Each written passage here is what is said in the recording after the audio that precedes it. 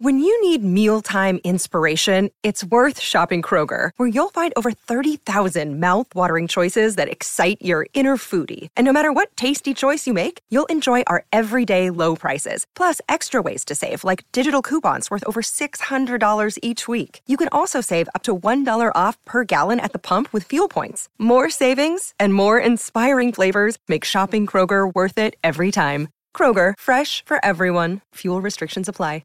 Booyakasha! This is Michelangelo, aka Greg Sipes. You're listening to Ninja Turtle Power Hour. That's what's up!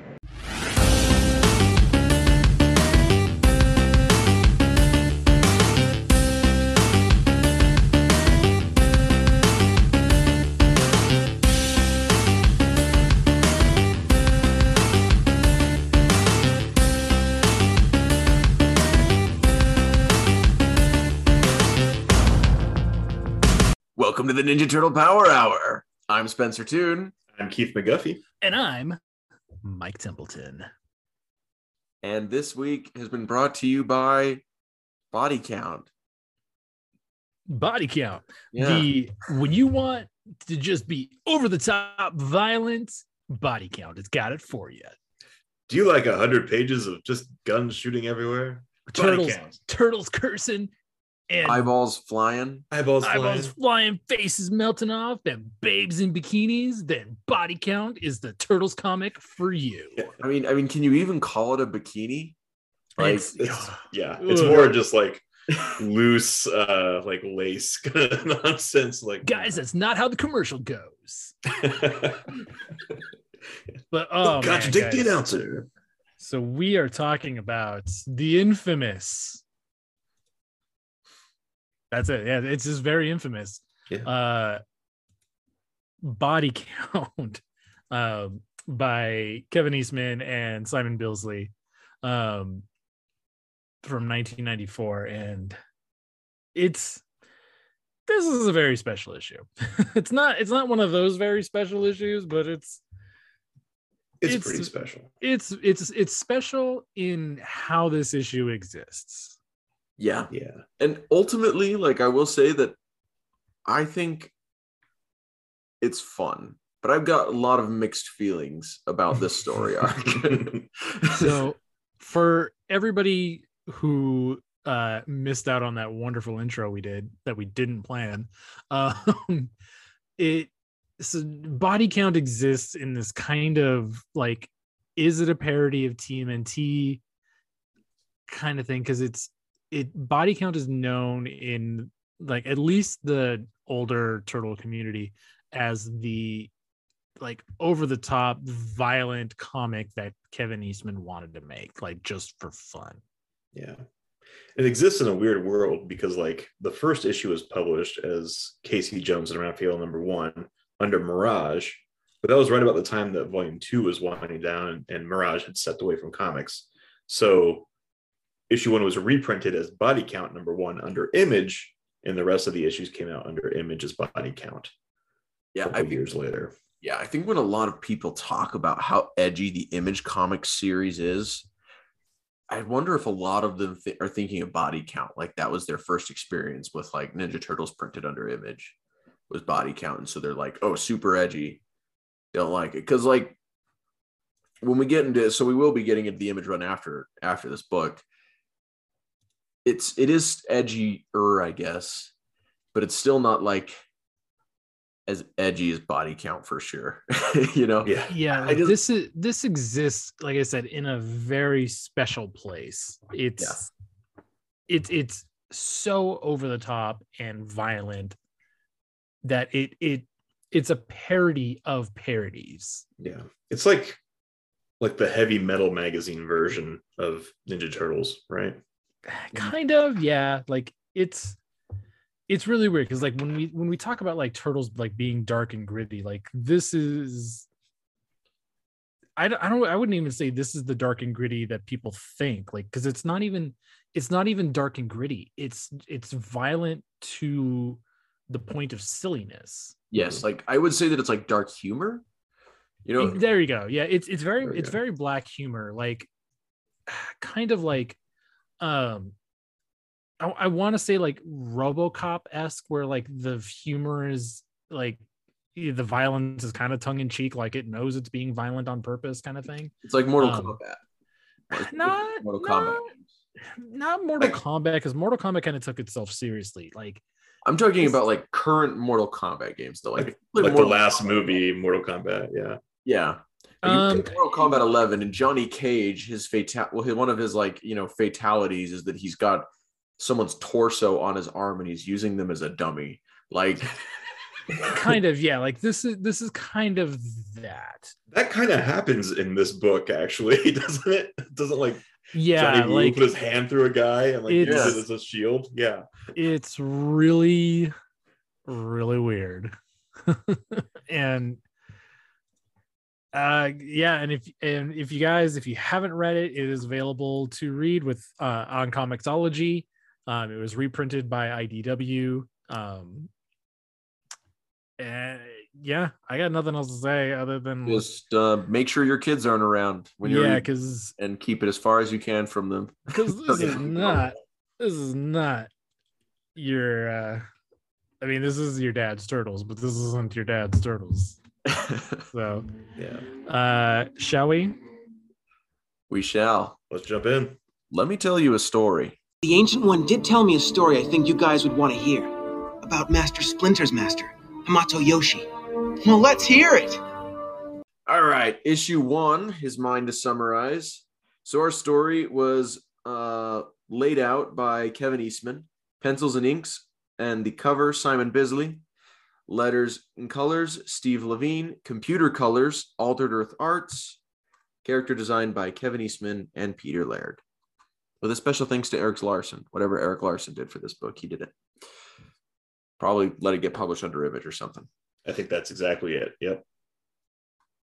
All right, so our story begins with Casey getting the crap beat out of him by a massive dude in a bar fight.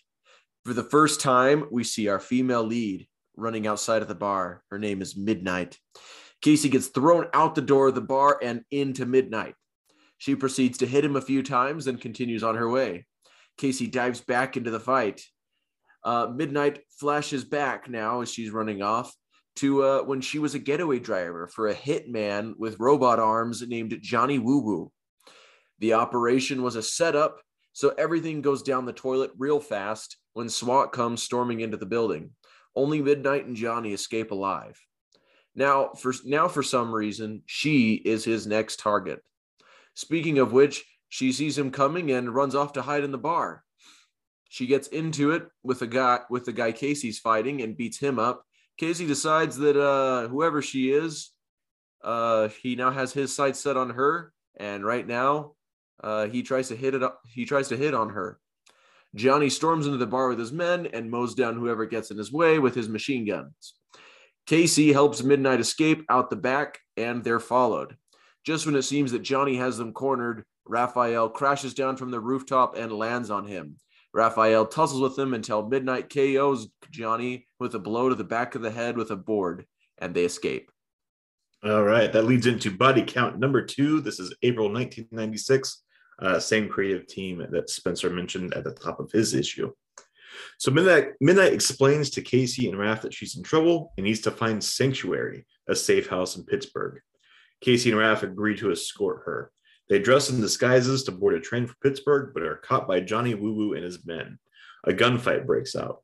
Raph's fingers are too big to get into the trigger guard of a gun, so he instead uses a hot dog stand as a grenade delivery vehicle, and our heroes steal a Jeep to get away.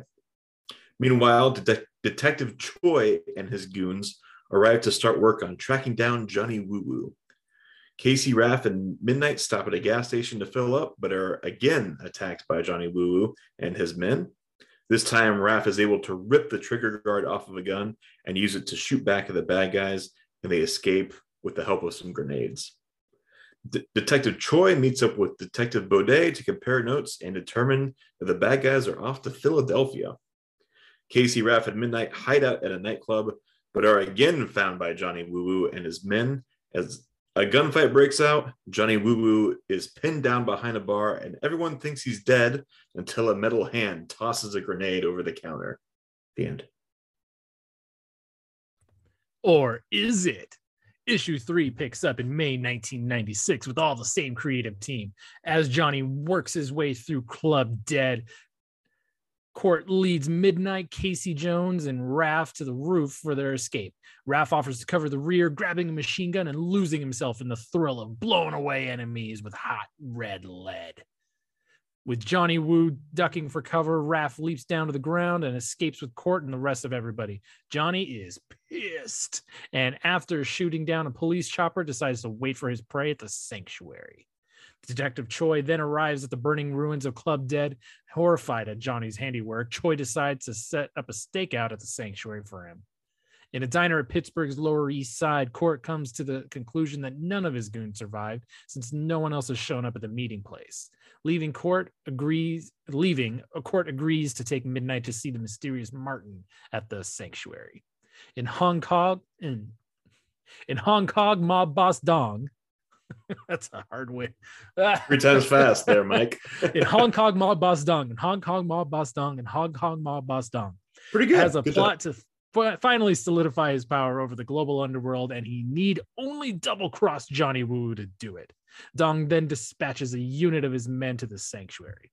At Pittsburgh's South Side, Court pulls into an abandoned church, ushering Midnight, Casey, and Raph, and through a secret door, they're met by a nutty spiritual leader named Martin, who has foreseen Midnight's coming and her great role in the events that are about to unfold. He then encourages them to arm themselves with what provisions the sanctuary has to offer. Midnight and Raph load up with guns, while Casey finds himself some hockey sticks and a star-spangled hockey mask. Johnny and his gang finally arrive and drive their van straight through the front door. Detective Choi decides to hold off sending on his men in as he spots Dong's Hong Kong crew storming through the church. As Johnny shoots through Martin's thugs, he's suddenly surrounded by Dong's troopers. Johnny, confused, and even more so when Raph comes guns ablaze and dropping through the skylight. Casey in full-on vigilante mode in tow.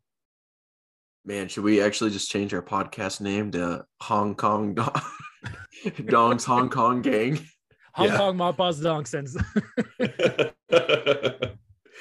Tonight's special guest, Hong Kong Mob Boss Dong. That's fun to say.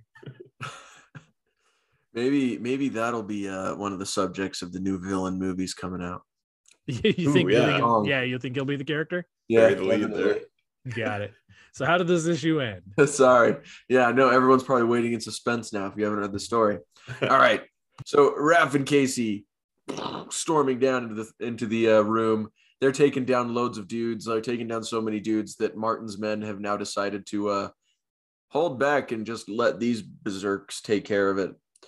Outside, Choi argues with the FBI agent on whether they should go in or not because, lots of people are dying in there. And so the FBI agent wants to go in, but Choi wants to stay there.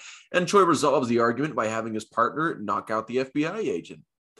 Johnny uses the body of one of his men as a shield to sneak up behind Raph. Luckily, Casey notices and chucks a golf club at Johnny's head and stops him. However, that leads to Johnny turning to Casey and shooting him. Raph goes nuts upon seeing this and fires wildly at Johnny, and even Johnny is no match for a berserker Raphael. So he gets out of there, just dives out some sort of window into another room. Raphael cries out as he holds Casey's motionless body.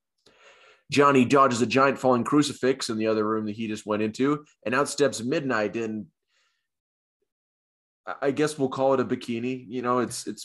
I feel like there's too little there for it really to be a bikini, but we'll call it a bikini. She comes out in something. We'll call it her battle dress, but dress is in like 3 sets of air quotes. Yeah. But she also has spiky gauntlets, so there's that too. And she says, "Enough! You've killed enough innocent people." Yada yada yada. She tries to explain to Johnny that the setup was put together by their boss because he thought that they were too powerful. Mostly Johnny and the other guy that was supposed to be killed and did get killed in the botched setup, Lee. And he just didn't know how much Midnight knew about everything, and so he just wanted her dead too, I guess. The only person...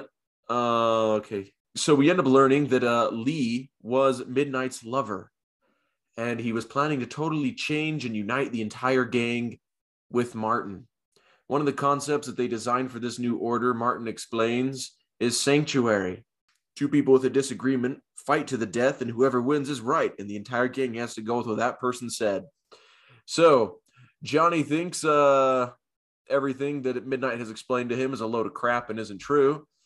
And so they propose that they use sanctuary to resolve their disagreement. And Johnny's fine with that because at the end of the day, he's going to kill Midnight, and that's all he wants to do.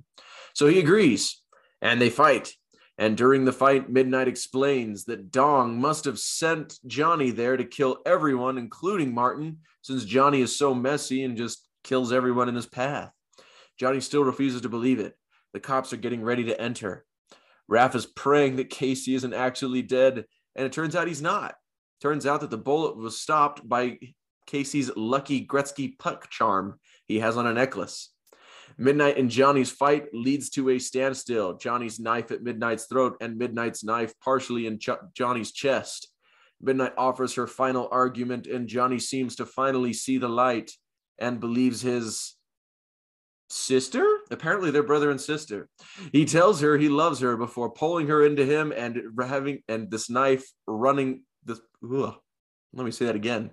He tells her he loves her before pulling her into him so that her knife runs through his body and kills him. Martin gives out orders to kill all of Dong's men that are in the building because, those guys came charging in and are there. But Raph gives some speech about how they've killed enough people, so Martin should just let them go because they don't want to be, terrible like Dong. And so Martin agrees and sends them out. Tells them to just leave. Choi, who is secretly working for Dong, we have learned, is confused to see Dong's men walking out of the building, as that is not part of the plan. Inside the building, Martin tells everyone that they have 15 seconds to get out of the building, so everyone hightails it, and the place blows up, leaving Choi and his partner shocked. Casey makes out with Midnight. Choi lets Dong know that he failed him, and now he'll be running from him since Dong doesn't tolerate failure. And our story ends with Casey and Raph on the side of the freeway trying to hitch a ride home. The end. Riveting. Wow. This was certainly 4 issues. It was comic. Oh boy. It's nuts. It's absolutely nuts.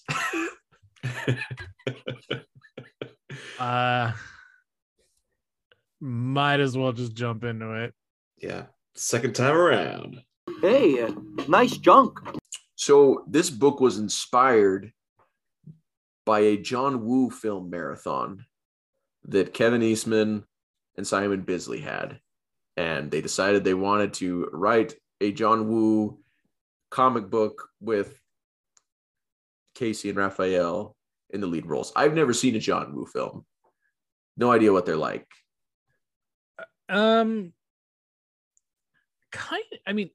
The biggest thing I could think of, like, to compare it to people who haven't seen it would be like a John Wick movie.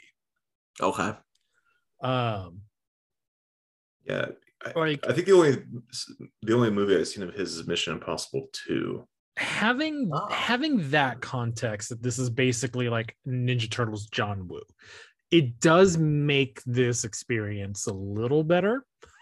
I don't think Kevin is a talented enough writer to have pulled that off, because I didn't even think about that until now. But now that I know that, I think it does make it a little bit easier to understand like their intention with this. Yeah. Mm-hmm. It is really weird, and it is, for me, very hard to follow. But going through some of the stuff, we talked about it earlier. This is a very much an adult comic. This is actually the first of 2 adults only Ninja Turtles comic books. The other one apparently is a book based on Ninjara. Oh yes, yeah. I think Furlough. That. So I thought that was interesting that there was another adults only comic book. based on turtles. But I mean, but that's what we were saying earlier. Like this is very much it's a very, I'm hesitant to say special book in Turtles history, but it is like the only official like one where the Turtles like really go hard, and even then it's only Wrath, Right. but go into that hard over the top R rating stuff. Yeah, so much so this was put out in a hardcover a couple years ago. There's not a Nickelodeon logo anywhere on it. Yeah. It's Yeah, put out by Top Shelf, which is actually an imprint of IDW. So it has neither IDW nor Nickelodeon logos anywhere on it. It's like specifically something separate from the rest of the Turtles comics. which is common in the comic book industry. Like, you know, Mhm. DC for a long time was printing their more mature titles under Vertigo. Right. Mhm. Like they were Yeah. still Yeah. DC books, but yeah. And I guess Top Shelf is specifically like a mature adult line imprint of Yeah. IDW. I would makes call sense. body count adult, but I wouldn't call it mature. Right. Yeah. Right. I don't think I called it mature. But yeah, like it's very much like this book is wild. Yeah. So much so that like it's I don't know. For me, it was a little hard to follow. Yeah, like I understand what's going on because I've read this is like my third time reading it. Oh, man. Because like I read it This the is first time. time I read it. Yeah, I read it the first time and was like super confused. The second time, like I kind of understood what's going on because like I don't know, there was like one day where I was just like, man, was Body Count just a total fever dream? Like I need to reread Body Count. That's Yes. the best The way answer to is yes, describe but it. It was. That's the best way to describe this book. Like this is a fever dream Yeah. of a Turtles book. And it's like there's gonna be dudes out there that think this is like the coolest thing in the world, which is fine. You're allowed to, you know, like whatever you want. Yeah. Ironically, No one's knocking it is. fever dreams. But, yeah. Like ironically, it is the coolest thing in the world. It's cool in the sense that like it exists as like this weird parody thing. Like I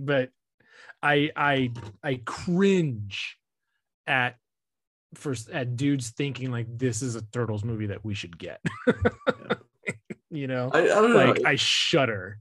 It could be fun. Like to me, this book is fun. If they were to put the fun that goes into this book into a movie, it could be fun. I Over the 100% disagree with you. Okay.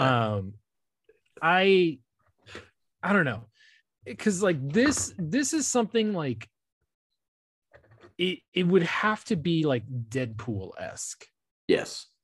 where like Deadpool knows that it's over the top and funny and like tongue-in-cheek violence, and like this does it, but it doesn't have the charm that Deadpool does. And I don't like, and Deadpool, like we already know he breaks the fourth wall and he already has that like relationship with the audience. The Turtles have never really had that, like other than like Raph in '87, you know, making fourth wall jokes. Yeah. Like we don't really have that in Turtles. And it's like, I don't know, not that they can't pull it off. I don't think they can. See, I think you're both right, and I think it could both be like the best thing ever and the worst thing ever. Oh, You yeah. know?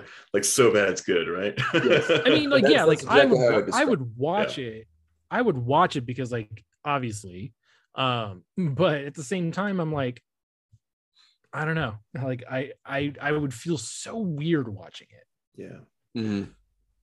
So speaking of other things that are like really extreme and cool, I have the first two issues of this, like the original print, and on the backs of them we get ads for Jim Lee's TMNT toys. I don't know if you've ever seen those, but they look like big hulking cyborg turtles. So They're amazing. I have seen those, and I really want them, and I do too. but I had to stop myself from buying them because they never made Leonardo. Yeah. And Leo had like, I've seen concept art of him. He had like a Thor helmet on with like the wings. Yeah, like it was crazy. going to happen, but they only got around to releasing Mikey, Raph, and Don, and so I had seen all three of them like on a shelf, like when I was toy hunting, and I was like, I could pick all these up, and then I looked it up, and I was like, there's no Leo, so I was like, Yeah. can't do it. Like I'll if I find the turtles like individually, I will pass on them until I can find all 4 of them in one shot. That's just the kind of collector I am. I don't like buying the turtles individually. Yeah. For me, I see those figures and it's like, to me, it's almost like they're like trying too hard to like put their own spin on the turtles. Like when you're trying like too hard to redesign something, that you just go like way too far with it. That's what it looked like to me personally. Yeah. I mean, and that's part of like the Image gag, you know, like that's what you get with Image. And so it's hard for me to like hate those designs because like that's why you go to Image is, you know, pouches everywhere and, you know, cyborg robot, you know, limbs that are just basically lines. Yeah. Actually, in those issues, you get an ad for the ongoing because it hadn't come out yet. It's the cover of the book and the words Cowabunga, dude, are scratched out. It said, screw that. These ain't those cartoon turtles you watched as a kid. You grew up and so did they. Image style. Expect these turtles to move fast. So like, and so Image, so this is like 1994 when these issues are coming out. So it's like we're towards the end of Turtle Mania. Like kids who grew up on 87 are, you know, 10 years old now, basically. And so they're right at that age, you know, they shouldn't have been reading Image that young, but they're right at that age where it's like they can understand that, hey, there are these comics out there of the turtles, but they're cussing and killing dudes. Yeah. And they hang out with Savage Dragon. Oh, dude. that guy's got a cartoon on USA. So cool. Yeah, another interesting thing that I find with these books is that like just reading like Kevin Eastman's experience like working with Simon Bisley, like he's friends with him and like really, of course, you know, likes him. I mean, they sat down and watched John Woo movies together. But like he seems like he can be really stubborn and kind of have like his way of wanting to do things, and he's going to do it his way. Like Kevin Eastman has some concept art in the back of this hardcover for how he wanted Johnny and Midnight to look, which is very different from how Simon decided he wanted them to look. Yeah, definitely. And Simon's design won because he's the artist on the book. Same with Raphael. If you look inside the hardcover at like the first cover, which I think was some promo art for the book, you see Raphael doesn't even have like the yellow shell on the front of him. And he's got like the shell on his back is like being held on by like backpack straps almost. Yeah. He's got 4 fingers and toes. Yeah. Yeah. And like Kevin Eastman, you know, kind of says like that's kind of how he liked drawing the turtles, and they had to convince him to draw them, you know, his way. But if you look in the book, you can definitely see a lot of moments where he drew Raphael his way anyway.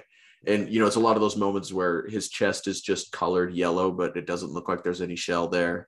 You know, he's just ripped and muscly. Yeah, like I noticed that a lot in the art, that there's because he drew Raph with like, you know, 3-knuckled hand, like 3 knuckles and a thumb, but then like when you look at the hand, it's 2 fingers. Yeah. Yeah. So, you know, throughout the book, he kind of sneaked his version in there. Yeah, I also have Kevin Eastman's autobiography, which includes his layouts for this book.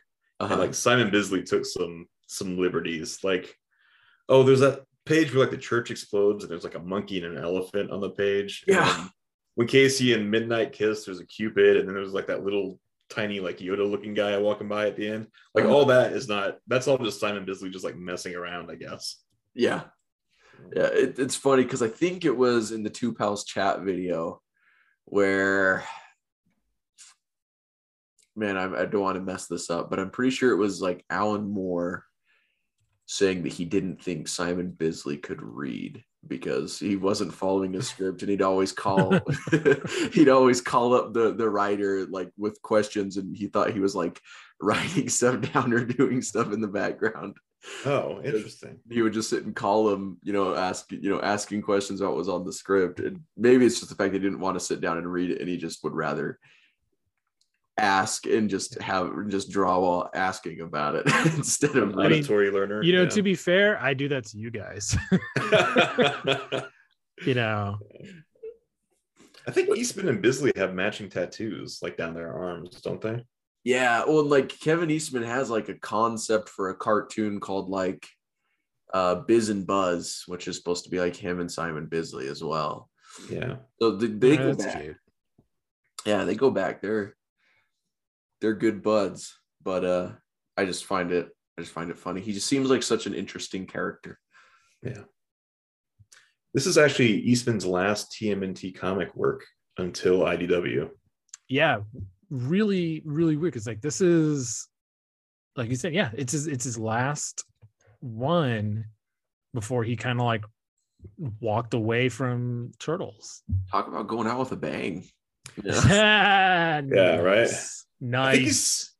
I think we still have Next Mutation, so he's still working with the Turtles a little bit, but this is the last like comic work that he did. Yeah.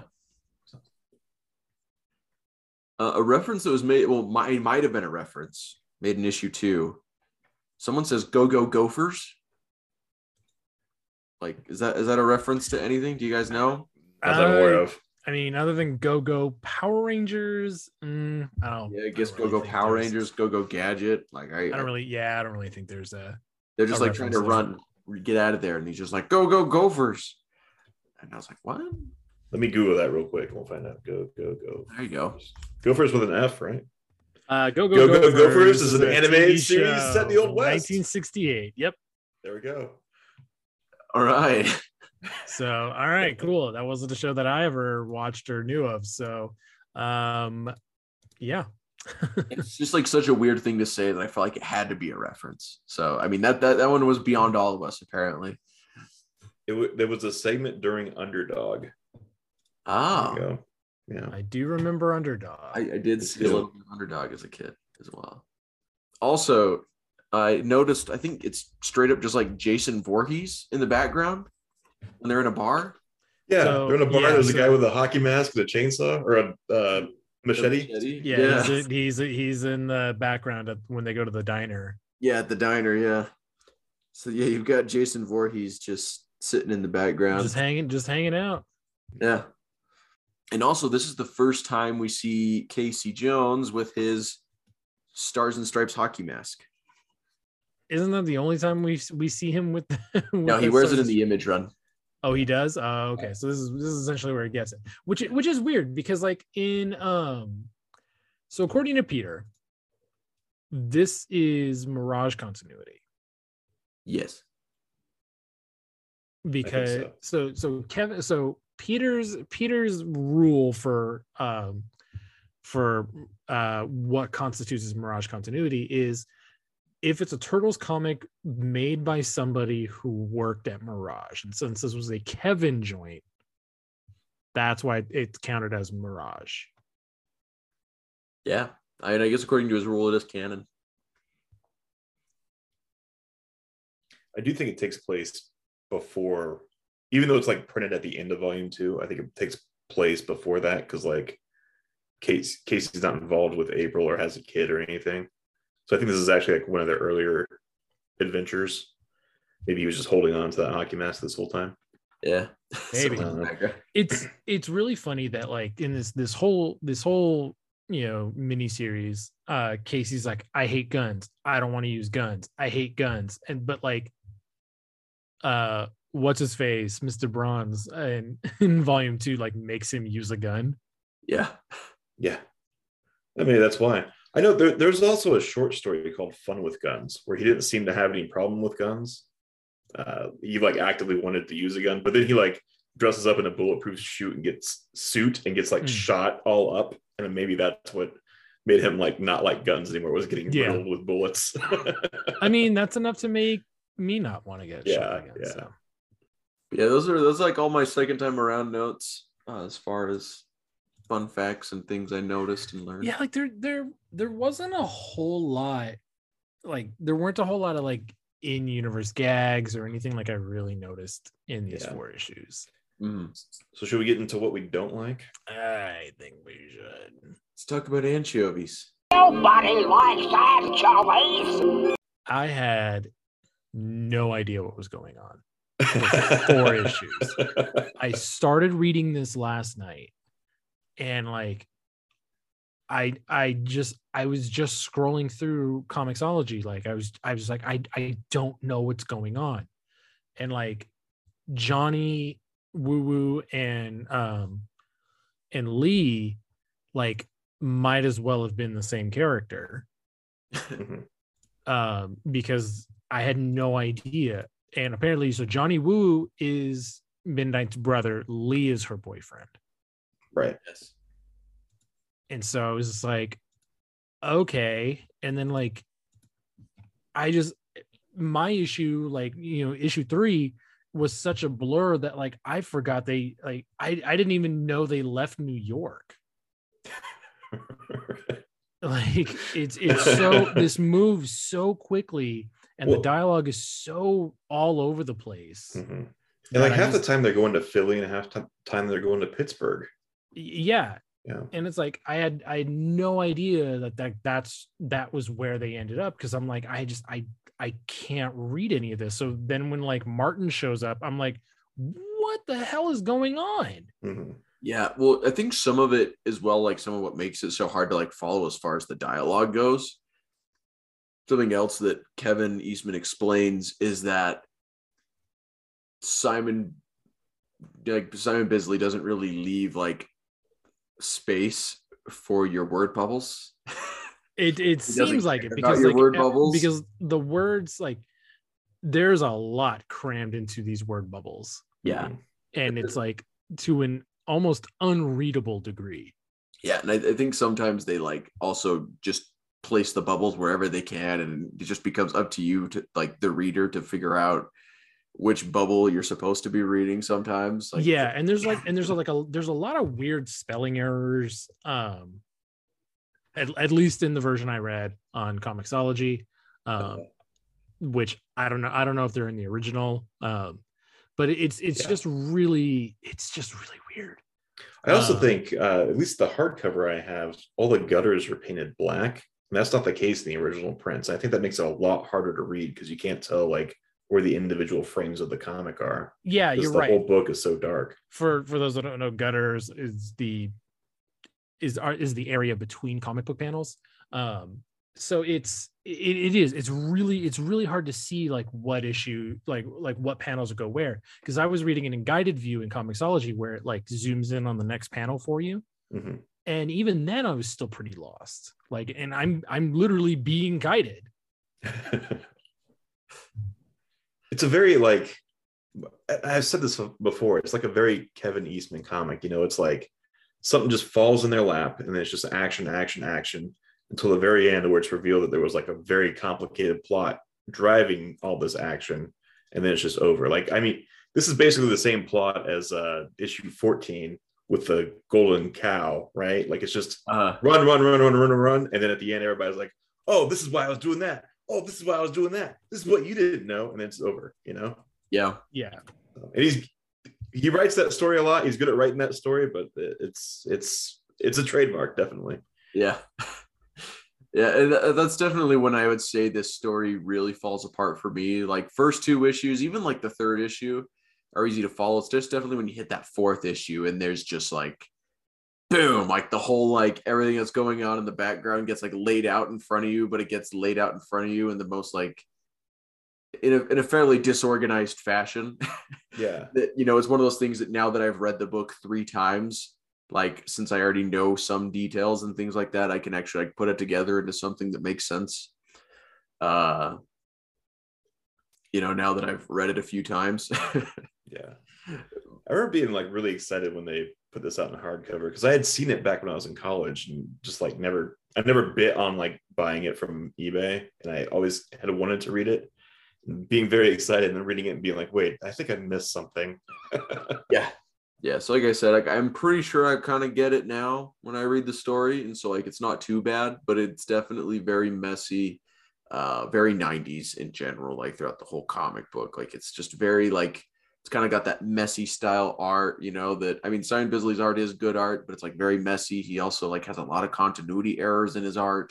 Yeah, like Midnight constantly looks like a different person from panel to panel. Right. All the time. even the clothes she's wearing. Like sometimes her shirt has like this deep cut V. Sometimes it's like a belly shirt. Sometimes it's like. Sometimes she's got nips showing. Yeah. Like it just happens, and it's like I get what they're going for with this book. Like they wanted an over the top violent like comic. Mm-hmm. I just don't know if these two were the best ones to pull it off. Like, yeah, like this is the book Kevin Eastman apparently always wanted to make with Turtles. But like I don't know. I wouldn't have chosen Simon as the artist to go with. Yeah, his art is so extreme that like it's great for drawing extreme stuff. It's just the fact that he does seem like someone that's maybe kind of hard to rein in and I wonder who is the editor on these books. Bold of you to assume there's an editor. I mean, fair enough, but yeah, I just wonder who was editing this at the time. There's no credits for it in the book. Exactly. Let me see. I got the original print here. Dun, dun, dun. All right, pencil, story layout, computer colors, publisher. It does list a stooge, Josh Eichorn, but no editor. And so Josh Eichorn gets gag credits, right? in every issue. Yeah, and he listened to our Savage Dragon issue we talked about. Exactly. Yeah, exactly. But it lists Eric Larson as publisher, so maybe he had some oversight. But yeah, I don't think there was much in the way of editorial. So Josh Eichorn's bio says that he had stopped working with Eric Larson earlier, but every issue of volume 3 credits Josh Eichorn. Oh, okay. The only other, so there's like one other where it seems like error that I saw where it seemed like they kind of like mixed up the script on a page. Raphael, when he breaks the trigger guard off the gun, it's after he does that, Midnight tells him to just break the trigger guard on the gun. Further down the page, well after it's happened, where you're like, what? No, okay. That got me too. I because they're like throwing grenades when that happens or something. Like, are there trigger guards on grenades? Doesn't make any sense. Yeah, it's when he first breaks it, like you see he breaks off the trigger guard and he's like, all right. And then later, like further down the page, Midnight says something that would be a great response to something Raph said earlier about not being able to use it, and her being like, just break the trigger guard. And then that happens. So a little continuity error there. But yeah. My last anchovy was Johnny Woo Woo a robot or not? It's like he definitely cyborg, man.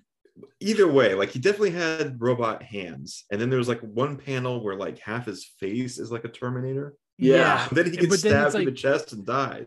So I'm like, but yeah, like half his face is like a Terminator, but it was only that panel. Yeah. Because like we cut back to him again and he's fine. Right. But once again, Kevin Eastman had his concept art for this character that was much softer looking.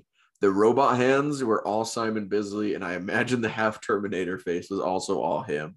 Yeah, I gotta imagine that like Kevin didn't even see Johnny Woo Woo until like after he was already like done by Simon Bisley.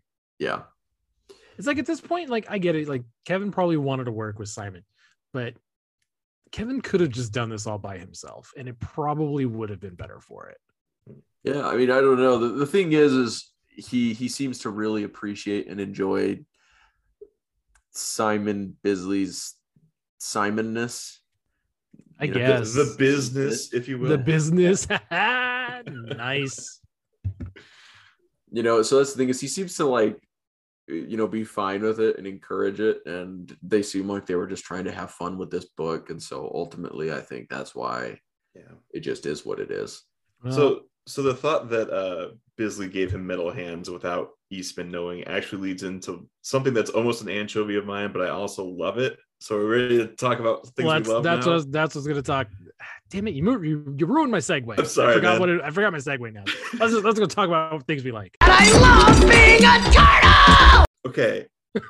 So I don't know if this was supposed to be a bit or not, but like there's a part where like one of the one of the two detectives is looking over all this evidence of Johnny Woo Woo. And he says, "Oh, that's him. That's Johnny Woo Woo. His 2 Glocks are his trademark." It's like, yeah, but the dude has metal hands. Like, wouldn't that be a dead giveaway?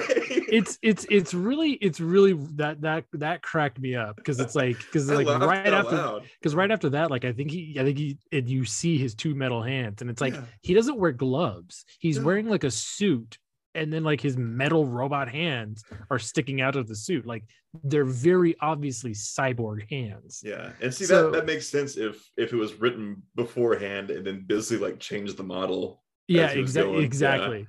And this book does its thing, like as much as I was crapping on Simon Bisley, it really his art really does sell the book in like the gritty, ugly, over the topness of it.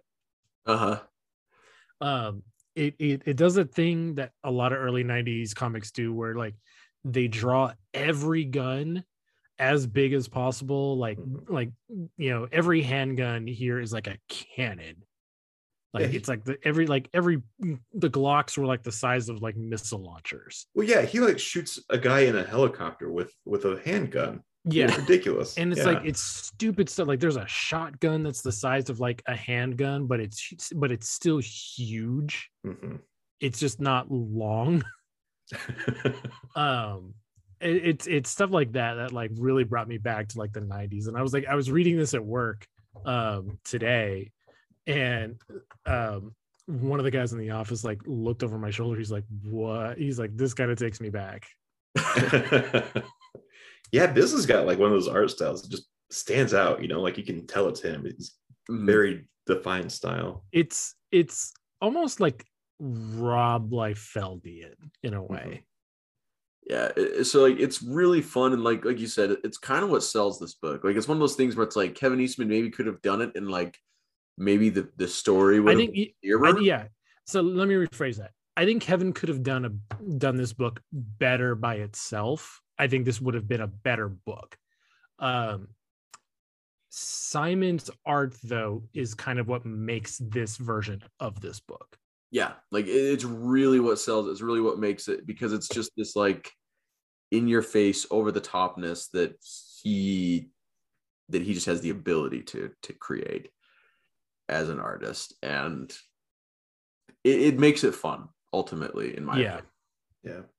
It's almost, to me, it borders on that, like, it's so bad it's good. Like, it's just like laughable. And there's some good bits in it. Like when Johnny Woo shoots up the back of that chair and it turns around and it's a dummy that says "screw you" on it. Yeah. That was pretty funny.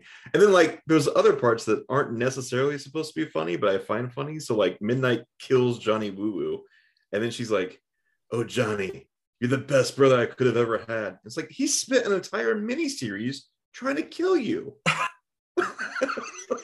Yeah, like it's just laughable. It's so funny. It's so funny. What was the other? There's a part when when Raph is like screaming that, like, when Casey got shot and he thinks he's dead, and he's like, "I'll do anything to have Casey be okay, Casey." Yeah. And like Simon Bisley for some reason drew this rat in the foreground, and the rat's like, "Geez, guy."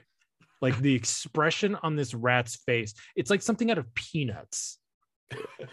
It cracked me up. So find this now. Go look at our Twitter, because I just posted it there. Because it cracked me up so hard. Yeah, well, and then there's like, I mean, even just the whole moment of like Casey not actually dying because he's, the bullet was stopped by his hockey puck. His hockey puck pendant thing on his necklace. Like, it's so dumb, but it's kind of just funny. Yeah. Even I thought it was funny that it misspelled necklace too. It's spelled neckless, LESS. Oh boy. Kevin Eastman has never claimed to be a good speller. So nope. And then I mean, just like the opening line of like this story is, a few socialites discuss politics, and you just see Casey and this big guy fighting each other, and both are saying "kill," like kill. Yeah. A few socialites, discuss politics. And you've got the other thing that I just find really funny throughout this book is like there's no small amount of like language in it, but like you still have characters saying butthole, like just butthole. Like Casey calls someone butthole, and I'm like, okay, it's kind of funny. They're like keeping the turtle, like, they're keeping Raph and Casey like in character how they are in the books, where they're still saying butthole and cripes. Yeah, like But then, It's like Johnny Johnny does all the it. time. Yeah. it's really funny because like Casey is the most pure one, like, you know what I mean? Like, Yeah. he's the one that's like the safest, like most PG-13 version. Yeah. Yeah. I mean, really, all he says in this book is, I hate guns. He says it like 6 times in this book. That, and like the fact that he ends up getting him and Raph involved in this whole adventure because Casey thinks Midnight is hot. Like that's really all it is like he thinks she's hot, and so they're helping her. And like Raph's reaction to Casey saying, okay, we'll help you, him just being like, yuck, like the whole time, like, oh my gosh, this guy. And then when they like make out at the end and there's like the slurp onomatopoeia. Yeah. Oh yeah, that was What was that about? That's why I said make out, because like slurp is a make out noise. It's not it'd be like smooch if they just kissed. Yeah. Oh boy. So yeah, I don't know. I find the fact that they go on this entire like car chase, being chased by these guys trying to shoot him because Casey thinks a girl is hot and wants to hit on her and get with her, and that is why they're there this whole time. I mean, throughout this whole story. I mean, to be fair though, honestly, who among us hasn't done that for a girl before? Gone on a whole murderous rampage. Just saying. Now, do y'all like Casey's red, white, and blue mask or no? I think Your it's opinions on that? stupid, but I think it's stupid in like the most over the top way, and that it will only work in this issue. I have a love-hate relationship with it. It's like this book. Like it, like I can't decide how I feel about it, because a part of me that loves it for how like over the top and kind of stupid it is. But at the same time, I'm kind of like, yeah, but does it really look that good? Like, not really. But at the same time, I kind of love it for that. Like, Right. I don't know how else to explain it. It's a perfect metaphor for this book, right? That's the thing. It's like it's at the point that he gets it, I was like, okay, it makes sense. Like, this book doesn't care. I don't care. Let's just keep going and have fun with it. It's stupid, but yeah. Yeah, like there's a part of me that for like my Casey Jones cosplay that I do, I kind of want to make that mask and wear it. Just honestly, I think you should, because it's like it's such a it's kind of a deep cut, because like I said at the top, like dudes in like older dudes like us who know about this book, not everybody knows about it, and I think that would be a fun deep cut, because like nobody's, everybody who cosplays Casey, like they do like the movie version because they got the NECA mask or whatever, which is fine, but it's like sometimes you enjoy seeing the really deep cuts like this. Mm-hmm. And I think that would be fun. I do like the fact that it's kind of like held together with like leather straps and like metal plates and stuff and certain panels. I think that's kind of a cool detail. Maybe you should somehow incorporate that. I will. Yeah, it's one of those things that like I have to like really figure out the logistics on how to do it. I haven't given it too much thought. Yeah. More than like I should try and do this one day. Yeah. And the thought has stopped there. But I think it would be a lot of fun just to see who actually gets it too, because I feel like there would be like one guy in the whole place that would be like, that is the coolest thing ever. Yeah, there'd be like, did guy. they in the 2012 series, when they like are in the future in the Armageddon after the bomb went off, doesn't Raph have like Casey's mask next to him, and it's that mask? Yeah, it's not the white one. Mm-hmm. Yeah, or a version of it. Yeah, it's sitting in their truck. It's a deep cut reference that. Yeah, so you probably get like one kid who's like, "Hey, that's from this episode," You won't even know it's from this. And like honestly, like when I used to cosplay, like that's what makes it fun. Is like it's for the people who like get it and like are really excited. They're like, oh dude, you're Casey Jones from Body Count.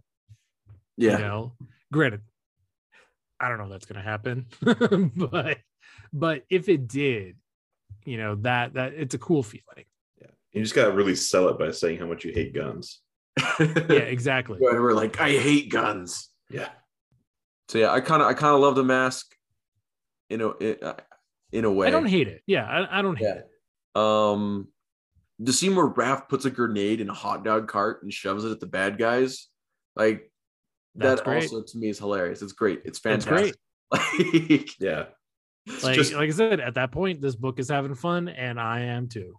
Yeah, That's just good writing, frankly. Because like I said, this is a John Woo movie, and it's when it does stuff like that, it's really funny. And like even though in issue 2, like even though this book doesn't even take itself seriously, like I do kind of enjoy the drama of like Johnny like not wanting to kill Midnight, like that kind of being seated back in like issue 2, where he's like, I don't want to do this, and you can kind of see there's conflict there.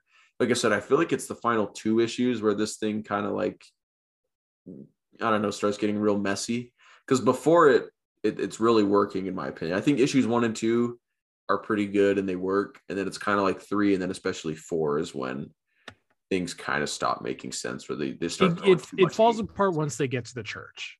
Yeah, like once Martin, like the creepy, you know, spiritual guy comes in, like it kind of falls apart.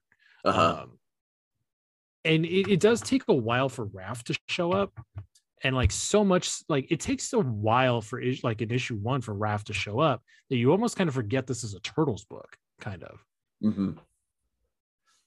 Yeah, so it's definitely one of those things where like I actually really enjoy how they're building up that drama with Johnny, especially in issue 2. It makes it interesting, and I liked seeing that when I saw it, and then I kind of, you know, issue 3 and 4 kind of ruin a little, but I guess it adds the detail that she's his sister, so it makes it make more sense, but at the same time you forget about it. You know why I didn't realize that this was a John, like it's John Woo parody? There's no doves in it. Oh, there you go. That's why I didn't. It's a John Woo thing. You gotta watch his movies to get it. Yeah, I believe you. I also do kind of like the random business as well, like because this book is like so much over the top fun, and I'm just having fun reading it and looking at the art, like the random elephant and chimpanzee just smoking in the corners of the panel, like they just make you go like, what? And kind of laugh. Like it's just so silly. You know, this book doesn't take itself super seriously, so you really can't complain about it too much in the first place. Yeah. And so that, like I said, that's kind of just what makes it fun, because Kevin Eastman and Simon Bisley are obviously having fun making this book. You kind of just have fun reading it if you're in the right state of mind for it. Oh yeah, it totally knows what it is. Yeah, can't knock it for that. Yep. All right, so last thoughts. Are we ready to move on to news? You know, this is I'm going to recommend this to somebody who's never read Turtles before, just for fun, and see what they think. No, I'm kidding. I'm never going to do that. I don't know if I'll ever revisit this book. Having now read it and knowing now what I know about it, I don't know. I don't know. Like, I'm talking to another friend of mine about this book, who was on his reading list, and because he knows, you know, we do the show, and so he's asking me about it, and I'm like, I don't know. I think you should still read it. I think if you know about this book already and you haven't read it, I think it's worth reading. For like younger Turtle fans who like got in because of 2012 or Rise, I think it would be very interesting for them to read this book, and just to see the reaction. Yeah, like I said, I have so many mixed feelings about it, because like it's not a good book, but at the same time, like I find enjoyment in it for some reason. It's like it's a part of Turtle history. Like it's, you know, just as much as We Wish You a Turtle Christmas or anything like that. Like this is a part of turtle history, and I think if you're really wanting to dive into turtle history and like be that expert, then yeah, like this is kind of required reading. You should do it. Am I glad I read this book? Yeah, absolutely. I'm glad that I can, put this on, my shelf, that I read this. I'm gonna add it to my Goodreads as soon as we finish. I think Spencer, you might be experiencing that like it's so bad it's good kind of phenomenon. Definitely. No, it's definitely in that realm. I don't know if I would, because okay, so like so good, so bad it's good is like an accidental thing. I think this set out to be bad originally. Yeah, I mean, I think that's the difference. I think this set out to be bad, and like it's still like in that world of bad. Like, you know what I mean? Yeah, I don't know. Like I said, there's because like the Street Fighter movie with Jean-Claude Van Damme, that's so bad it's good. True. This is like, it was meant. I honestly, I don't believe they wrote this to be good. Yeah, that's the $1 million question right there. Yeah. Yeah, I don't think they were setting out thinking that they were going to create like, some Eisner winning, award-winning book by any means at all. Exactly. Or even it was going to be like critically lauded. But they did set out to like have fun with it and just to have fun. Yeah, and I think that's why like ultimately I did get enjoyment out of this. Mm-hmm. I think their goal was to make, I think I read this somewhere, that it was like supposed to be the longest gunfight in comics. Yeah, was the idea. It's like 100 pages. It probably was at the time. Yeah. Yeah, and it still might be. Kevin Eastman does at least claim that it is the comic book with the most flying eyeballs. He's probably true. He's probably right. I have never seen this many flying eyeballs in anything. That's fair. So he makes that claim. I wouldn't be surprised if it were true. We'll have to keep an eye out for that. But the thing is another thing, like once again, just like the car chase issue, like number 3 of the original books, this manages to take something that would normally be kind of boring if you were just to make a comic book about it, like a chase with a gunfight as a comic book wouldn't be as exciting as it would be in a movie, but they managed to do it and it still is exciting and interesting to look at and fun.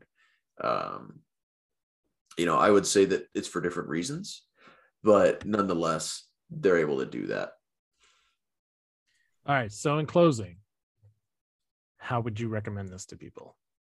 It's a person by person basis. You got to know their personality, what they like. It's one of those things where it's like you just. So not what I said. Recommend it to the person who's never read Turtles before. That would not be me. I would recommend it if you're like, man, I feel like I just read everything Turtles. I just need something different. This is for you. Yeah. Okay. Yeah. So guys, if you're just someone that likes like so bad it's good kind of stuff, like if you love. No, we already decided. Okay. It's not. I still think it's so bad it's good. If you love like current Mortal Kombat games, you would love this book. Like, there you go. Love a Mortal Kombat game like 9, 10, 11, like the ones from the reboot by NetherRealm. If you love those games, you'll like this book. All right, guys. So there you go. That is Body Count. If you want to read this, it is available, all 4 issues, on Comixology. Also part of the Comixology Unlimited subscription. I'm not shilling. That's just how I read it. They got a lot of Turtles books on there. It's really, really easy to read. Comixology, give us money. Yeah, right. Amazon, come on. I think I've been last week in the bonus content that when my wife got this for me, they ID'd her. Really?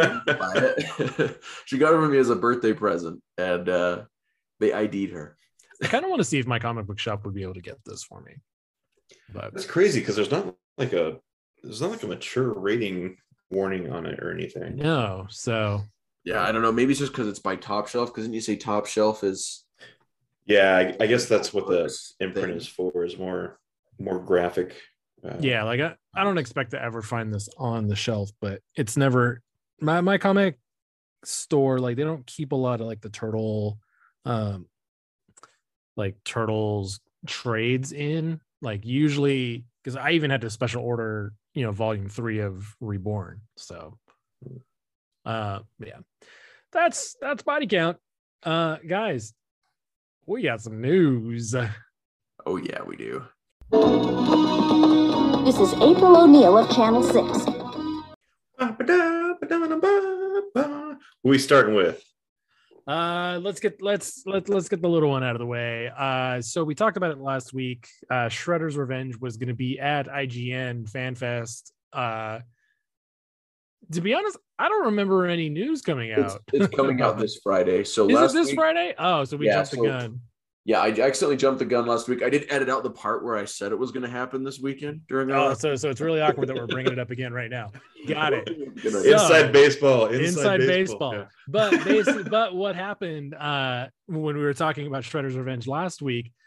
Early in the morning, they decided to reveal that the 6th playable character for Shredder's Revenge is Master Splinter.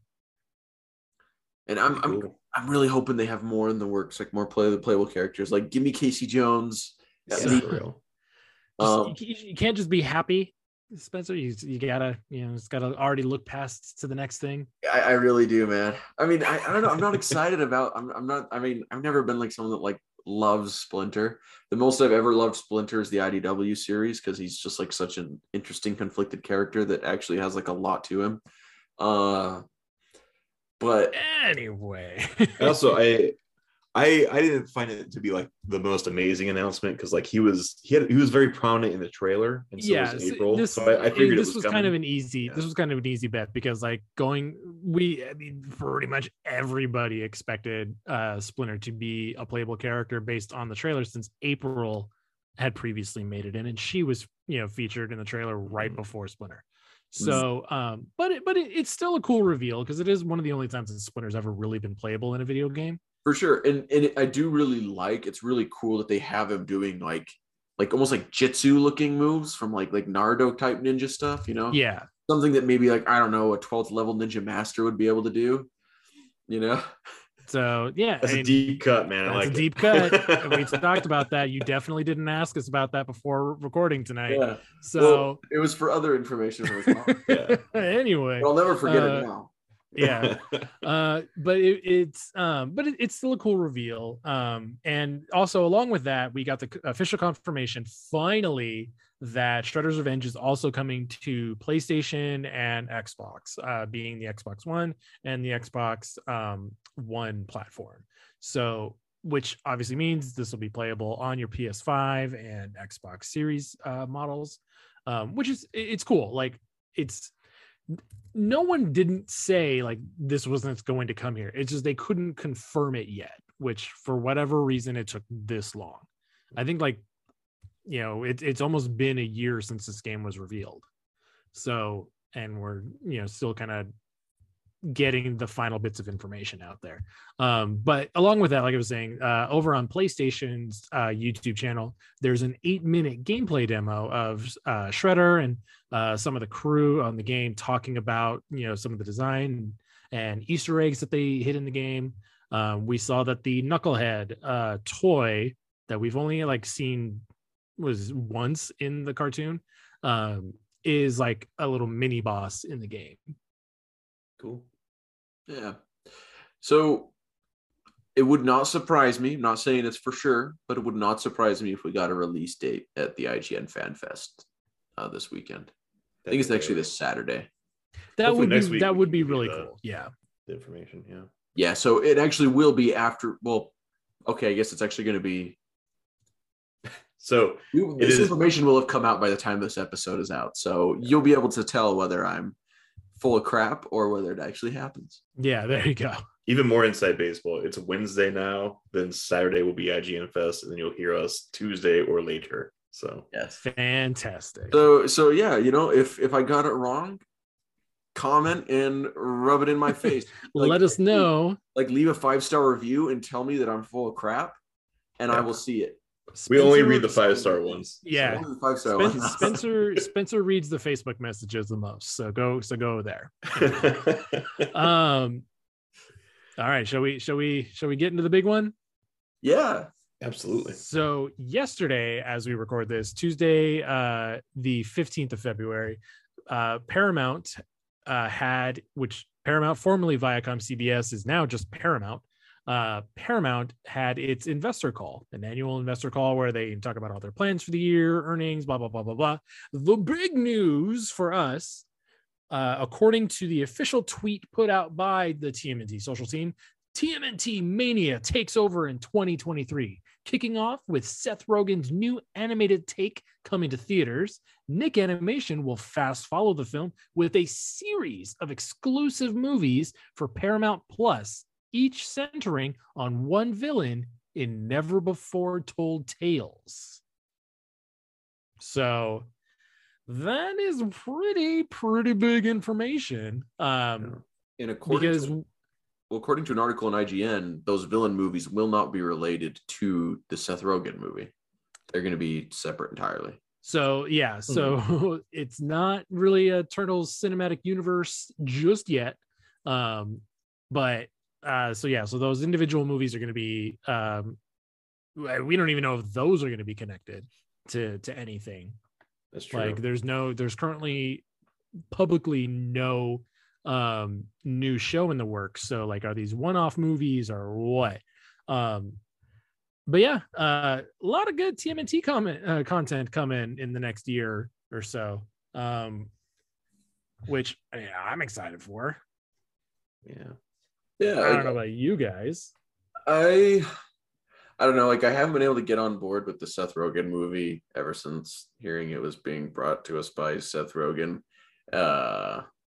And like the writer Jeff Rowe, like, he's written great stuff. I'm sure the story will be great for the movie. Like, I haven't seen Mitchell's versus the Machines, but I've heard it's fantastic. It is fantastic. It 100% one of my favorite animated movies, just period. Like, yeah. I'd fallen in this love with that movie like a couple of years ago when it was supposed to come to theaters, but then like when it finally came out on Netflix, like, holy, like, geez, it is a great looking film. Just if you're a fan of animation, 100%. Because along with that, some interesting screenshots leaked out that weren't supposed to be leaked out, of concept art of the Turtles from this movie. Now, we haven't posted that on any of our socials because, again, these were unofficially leaked, and Paramount has been going crazy pulling them down from the internet. Some of our friends, other fellow podcasters, got it ripped off of their socials. So we're conservative here at Ninja Turtle Power Hour. We always, dot our T's and cross our I's because we don't want to get anybody in trouble. So yeah. So yeah, that's why you haven't seen it on our page. Even we know it's out there. Yes, we know it's out there. And they're interesting designs. Like, they're, it's not like I'm immediately put off just by seeing designs. like I have like everyone else, I have my own preferences for designs, but I don't think it's fair to judge something just by what it looks like. Especially because this is very clearly concept art. Like, it does give an idea of like the direction that they're kind of going with, and it does seem to kind of line up with that like teaser, like notebook scrap paper that we saw last year, kind of announcing the movie. And it's got that same feel. What it really does feel like is Mitchell's versus the Machines. Mm-hmm. The art style is very similar to that, and with the way the turtles like are depicted, they're definitely skewing younger. It seems like Leo in one of the pictures has braces, for example, which is so weird to me. Like, man, I mean, it's weird, but I literally said this to somebody like 2 hours ago. It's really funny to me to see where people's suspension of disbelief ends when it comes to turtles. Like, they can be mutant Ninja Turtles that fight, on the rooftops against, aliens from space and also go on time traveling adventures. But if they have braces, it's because we can conceptualize where braces come from. Yeah. It's just funny to me. Like it's one of those things that like we're not supposed to think about it because it ultimately it doesn't matter. It just shows that they're young turtles. They're like young teenagers, which we already knew they were going to be doubling down on the teenage aspect of Teenage Mutant Ninja Turtles, which was the first part where I like felt like I just started feeling apathetic towards this movie when they said that. But the thing is like braces, like for example, you get an explanation where aliens come from. Aliens, their thing. Like turtles, they mutate, they get trained by Master Splinter to become ninjas. Like all that stuff is kind of explained, but like Leonardo leads, Donatello does dentistry. Like, like how does he have braces? I think you just explained it, man. Donatello made him. That's it. That's my explanation. Like, he had some extra wire laying around from doing machines and tied him to Leo's teeth. So outside of the braces, how do you both feel about the designs? Just the little bit we've seen. I'm on board. I like them. To me, we haven't seen an image of them like fully standing up straight, so I don't know. Like they seem lanky, in the style that kind of works. If you watch Mitchell's versus the Machines, it's very reminiscent of that. I haven't seen that. Is that anything like in Enter the Spider-Verse? It's the same animation studio. Okay, that's what it reminded me of immediately. So yeah, like it's both Sony Animation. This isn't Sony Animation, but it's the same like design aesthetic. Okay. So I heavily recommend watching Mitchell's versus Machines to kind of get the style that I think these are going for. Yeah, for me, the style is skewing towards looking cute, and like their arms are kind of long and lanky and going to be noodly. It's going to be very, very cartoony and cute. I mean, like, yeah, like they're going for awkward teenager. Yeah, and so I don't know. I've always liked the more bulky turtle designs. Okay. Just out of my personal preference, I kind of like the more bulky look. And yeah, I also just don't really lean towards the cute look, and it just seems like they're going more for the cute aesthetic. And while Ninja Turtles can have like cute moments, I just don't lean towards it being like cute a lot, So I mean, these ultimately feel more classic anyway, in like where a lot of people complained about Rise and how like drastically different Rise took with the Turtles. Like this feels a lot more safe. Yeah, that was kind of my thought. Like I know, Mike, when you showed us this concept art, my first comment was like, "Oh, good thing that Donatello has glasses." Paramount. So I didn't show them any concept art. I just Paramount. You showed it to me. Paramount did, yes. My first comment was, "Well, good thing that Donatello has glasses, so I know who the smart one is." Yeah, but outside of that, he's got like a little buck tooth. Yeah, outside of that, like between Rise, them all looking so different, and Michael Bay, where they were just like so splattered with crap, you couldn't even tell they were turtles. Like I do kind of like this slimmed down design where they all look fairly similar except for their bandanas and a couple features. Yeah, I'm on board with it. I think it looks pretty cool. Yeah, like I'm reserving judgment for a trailer, more information, like official art that is released, because again, this was unofficially leaked. It wasn't in a press kit or anything. Like this came out from the investor call on like these are screen grabs. So even then, like we're already looking at lower quality art. And granted, it's everywhere, because everybody's going to clickbait, and all those guys got to get their videos out first. But we have integrity here at Ninja Turtle Power Hour. I do say, if you are looking at the pictures, I am excited about what's going on in the background. There's like a giant There's a whale lot creature. going on in the backgroround. There's a giant whale creature. The turtle blimps there. Wingnut and Screwloose are in the background. It looks like possibly a Shredder. The Technodrome is back there. Technodrome. And the whole thing is an eyeball now. And then there's some like weird worm guy shooting lasers up in the air. So yeah, pretty cool. There's stuff. a lot going on there. So like I'm really interested to see what's going on in this movie. So Yeah. 2023, I'm excited. Yeah, it just seems like it's leaning really heavily into 87 again, and it's just kind of getting me down.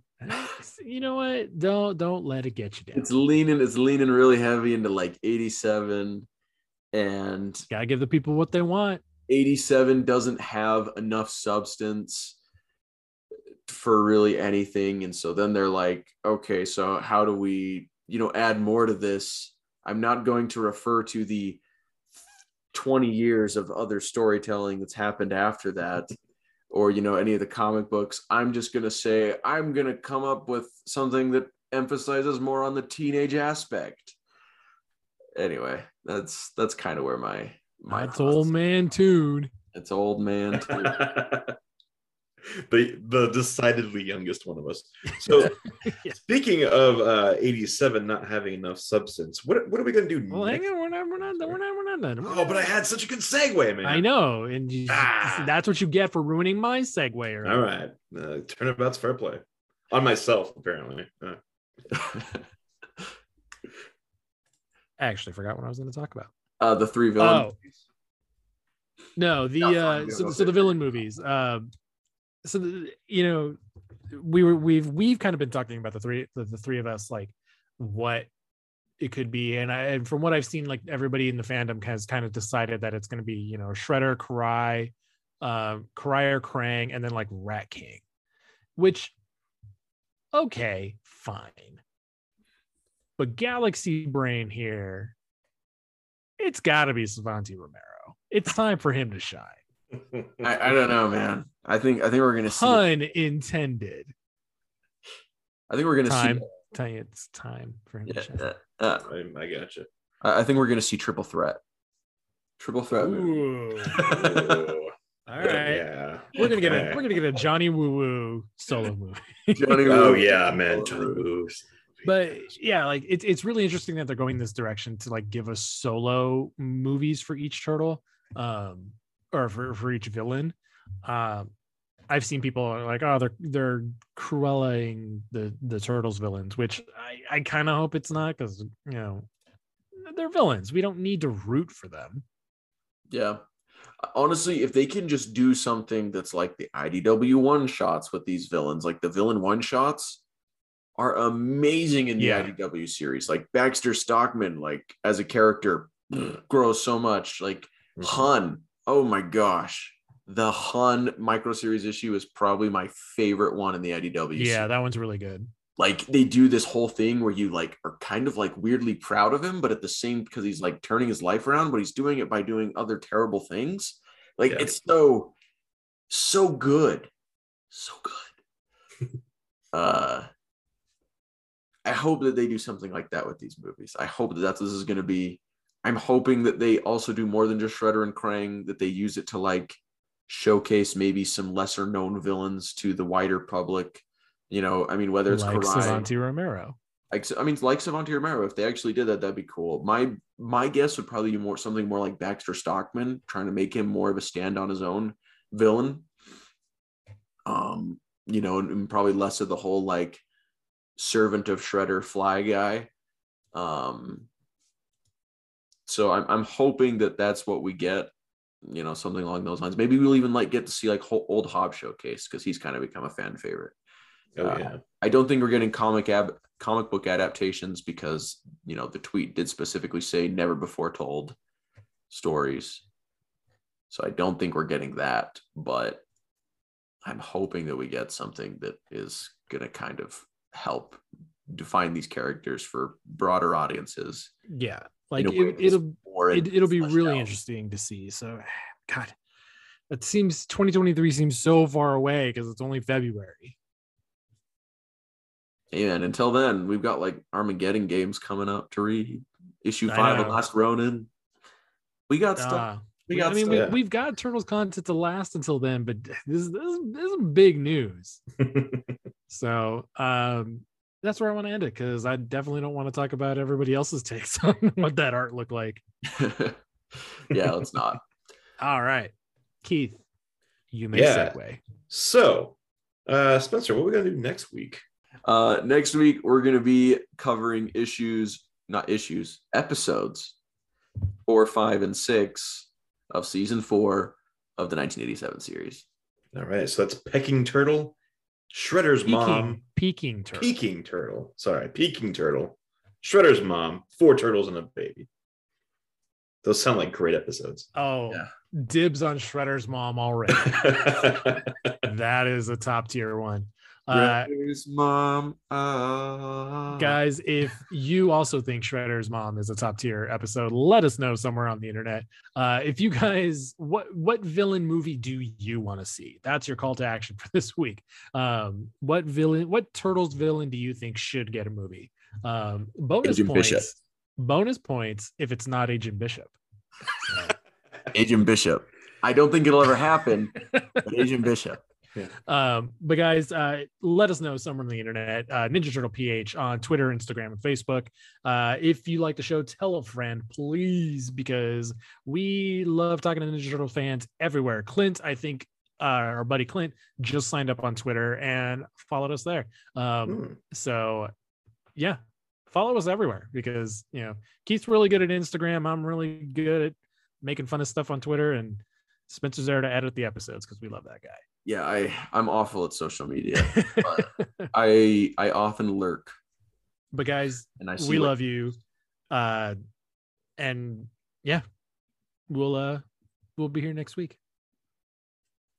All right, guys, that's our episode. Thanks again so much for listening. And until next time, cowabunga, dudes. Cowabunga. Wait, was Johnny Woo Woo her boyfriend? I can't remember now. Brother.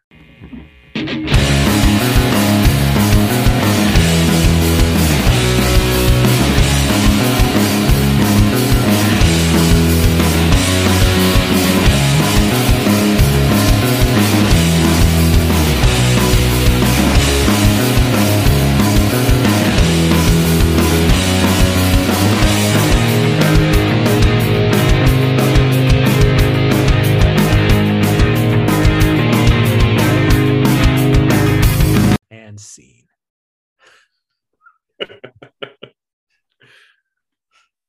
Oh man, body count, baby, body count. Yeah, like I said, I have so many mixed feelings about this book. Like I get done reading it and I'm like, I don't think I'll read this for a long time. and then one day I'll just be like, I just need to revisit Body Count for some reason. Like, I just need to like look at this book one more time.